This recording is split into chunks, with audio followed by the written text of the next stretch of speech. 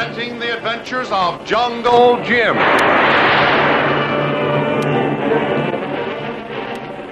The Adventures of Jungle Jim, broadcast weekly over this station, are dramatized from the full-color action pictures to be found in the Comic Weekly, the world's greatest comic supplement that comes to you each week with your Hearst Sunday newspaper.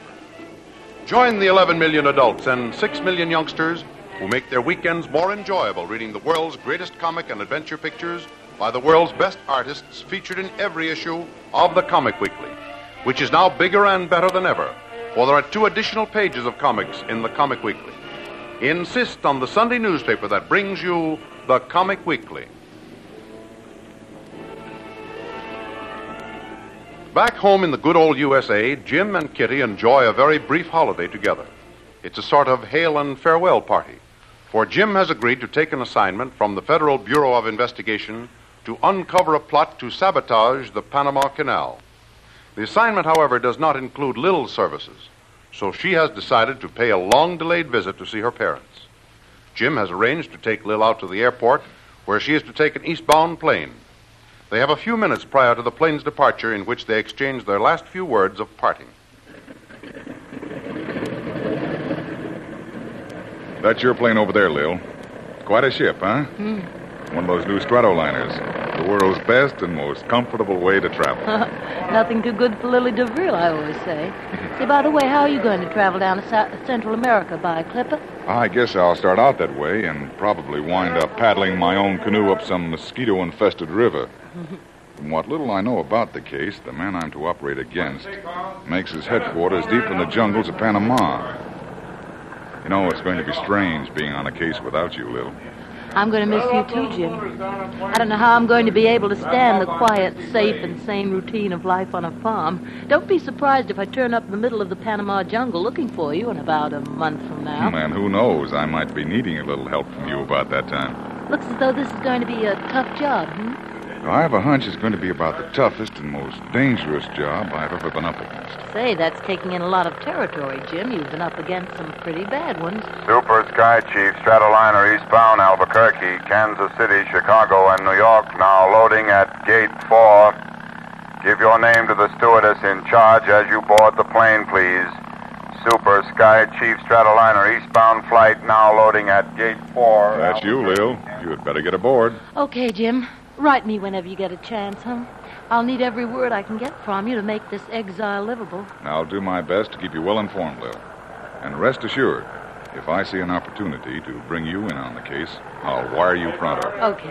Have a good time now. Give my best to your folks and tell them I hope to visit them when this case is over. Okay, Jim. So long and best of luck, Remember me to Kolu. I will. Better get started now. Bye-bye, Lil, and have a good time. I will, thanks. Bye-bye, Jim. Super Sky Chief, Stratoliner eastbound Kansas City, Chicago, and New York, now taking off from Gate 4.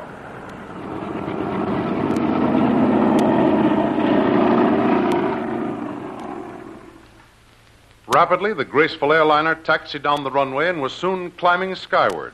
And as it faded into the distance, a strange sadness overwhelmed Jim, a feeling that he would never see Lil again. It was with considerable effort that Jim finally shook off his morbid mood and made his way to the FBI office to meet Inspector Channing and begin work on the new case. For hours, Jim and Channing went over papers, correspondence, clues, and maps, getting all the information necessary to formulate Jim's campaign. Well, how's it look, Bradley? You've got all the information available on the case. Well, there's stuff there, but actually, when it's all boiled down, it isn't very helpful. No, it outlines the plot fairly well, but it doesn't reveal just how or where they're going to strike. We've got a fairly good line on the brains behind the plot, but no clue as to where his headquarters are located. No, not unless you can call deep in the central Panama jungle a clue. That, of course, is the one big reason for calling you in on the case. Our men are thoroughly trained to work in big cities and even outlying sections of this country. But this central Panama jungle is just a bit out of their field. Yes, and it's not too close to mine. My experience has been principally in Malay, Borneo, and the Asiatic jungle. Of course, they're very much alike in some ways, but a great deal different in many others. I realize that, but you'll soon master the difference. Now, the next question is, how many men are you going to need for this job, and Who's going to get them? Do you want to recruit your own staff or let us do it? Well, that's one problem that's easily and quickly solved. My staff will consist of one man. One man? Right. He's already hired. He's been with me for years. Well, that's good, but where is he? I thought only you and Mr. Rill were on the steamer. That's right. He was in Singapore. But I knew I'd be needing his services, so I cabled him to come on in a hurry. Well, I'm glad you did. Who is he? His name is Kolu. He's an Indian, East Indian. A hillman from the Himalayas. The loyalest, most reliable man I've ever met. Strong, quiet, courageous chap. With plenty of shrewd native intelligence. I wouldn't be afraid to go anywhere in the world with him. Well, he sounds like a great guy to have around. Right. But even with him, it seems to me you're going to need more help than that. No, I don't think so. See, if I take a lot of men in there, it will immediately create suspicion and tip off this trader that something is happening. Whereas just two of us can slip in almost unnoticed and arouse no comment. Why, we could be on a big game hunt or a scientific expedition. Yes, I can see your point there. And I'd be inclined to agree with you if this wasn't going to be such a tough undertaking. You're going to need plenty of protection, you know. Yes, I know it, but I think I can get it with Kolu and myself. I've tackled some pretty tough assignments with just the two of us. Okay, Bradley. It's purely up to you. I'm here to give you just what you want to ensure the success of this assignment. So if you don't want any additional help, I won't press it on you. You know best. All right, Channing. Suppose we leave it that way. Now, I'd like to look over the transportation angle. Where do I go from here? And while this little meeting is underway to decide Jim's future, in a building not far away, another friend of Jim's is having a little meeting to decide her future. It is a lawyer's office. Yes, Mrs. St. John, I have revealed your financial condition to Mr. Anthony Lowry, and he assured me that as long as you remained in his home, you would not want for anything. And he insisted I spare you all the sordid details of the case. I understand perfectly, Mr. Brent. Then the money I've been spending all last year really came from Mr. Lowry and not from my family inheritance. Exactly, Mrs. St. John. It was most unfortunate that your rather hectic adventure at sea finally brought you home and brought home to you, if I may turn a phrase, your rather sorry financial condition. And my brother Elliot not only gambled away his own share of the fortune, but mine as well. Yes. And more than that, I regret to say he issued bad checks, he committed forgery, and he is now serving a prison sentence. If I'd only known all of this, I realized that both you and Mr. Lowry were doing what you thought was best in trying to shield me. But you might have known that I'd find it out sometime. Well, now, this is not the time for recriminations, my dear. You know the truth now, and there's nothing left for you but to be put on board the first steamer for Nahir and go place yourself in the care of Mr. Lowry. I'll do nothing of the kind. I've been an object of charity too long as it is. Now, my dear girl, you can hardly call it charity. Why, Tony Lowry is a very old friend of the family. Your father gave him his start and helped him to accumulate his wealth. Any help he can now give you is, why, it's merely repaying an old debt. You may disguise it with all the fancy phrases you can think of, but to me it's still charity, and I'm not going to accept it, and that's final. Well, I must say I admire your attitude, even if I do consider it a bit too foolhardy. You must remember, my dear, you've always lived a sheltered life, one of ease and comfort. You're not trained to go out in the world to meet the competition and earn a living. You talk like someone else I used to know. Oh? Jim Bradley. And I proved to him I could stand up and take it in emergencies. And I'll show you, too. I'm going out and get a job. At what? Remember, my dear, jobs aren't plentiful nowadays. You don't just go out and get one. Well, I can and I will. I'll have a job before I go to sleep tonight. Oh, thanks for all you've done, Mr. Brent.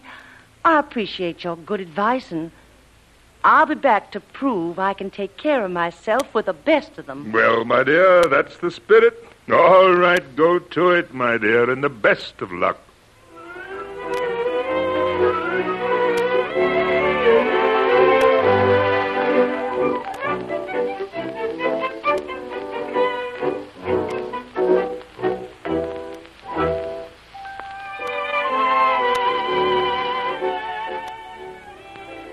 was the evening before Jim had finished his meeting with Channing of the FBI, and Jim decided to have dinner before returning to his hotel. He found a rather attractive restaurant and went inside.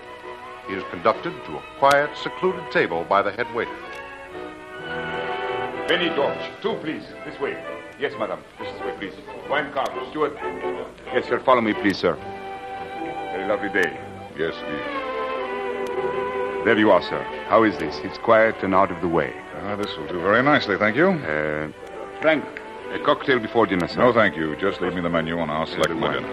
Yes, of course. Very good, sir. I'll send a waitress right over to take your order. Excuse me, please. Oh, miss, you're the new girl, are you not? Yes. When you have served that order, go over to that corner table and take the gentleman's order. Yes, sir, at once. Frank.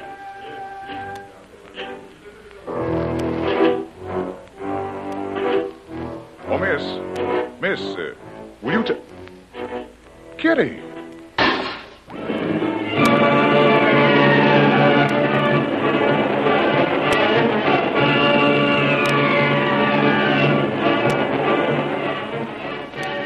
Upon seeing Kitty, Jim leaped to his feet, and the surprise at being recognized by Jim made Kitty forget where she was and let go of the tray, sending the dishes crashing to the floor, which promptly brought the head waiter over to the scene of the disaster. But Kitty recovers herself quickly, turns away from Jim without even a hint of recognition, which in turn leaves Jim speechless in amazement and somewhat dumbfounded at the strange turn of events. Don't miss the next episode in the adventures of Jungle Jim for another big surprise, and remember you can follow these adventures in the full-color action pictures to be found in the Comic Weekly, the world's greatest comic supplement containing the best full-color adventure and comic pictures. Remember, no other comic supplement can give you the top names of Cartoonland, like the all-star favorites to be found in the Comic Weekly. The whole family follow the fun and frolics of Jiggs and Maggie, the Little King, the immortal Donald Duck, as well as the exciting adventures of Flash Gordon and Jungle Jim. Join the 11 million adults and 6 million youngsters who every week find the greatest of home entertainment in the Comic Weekly, which comes to you with your Hearst Sunday newspaper. More thrilling adventures of Jungle Jim will be heard at the same time next week over this same station. Be sure to tune in.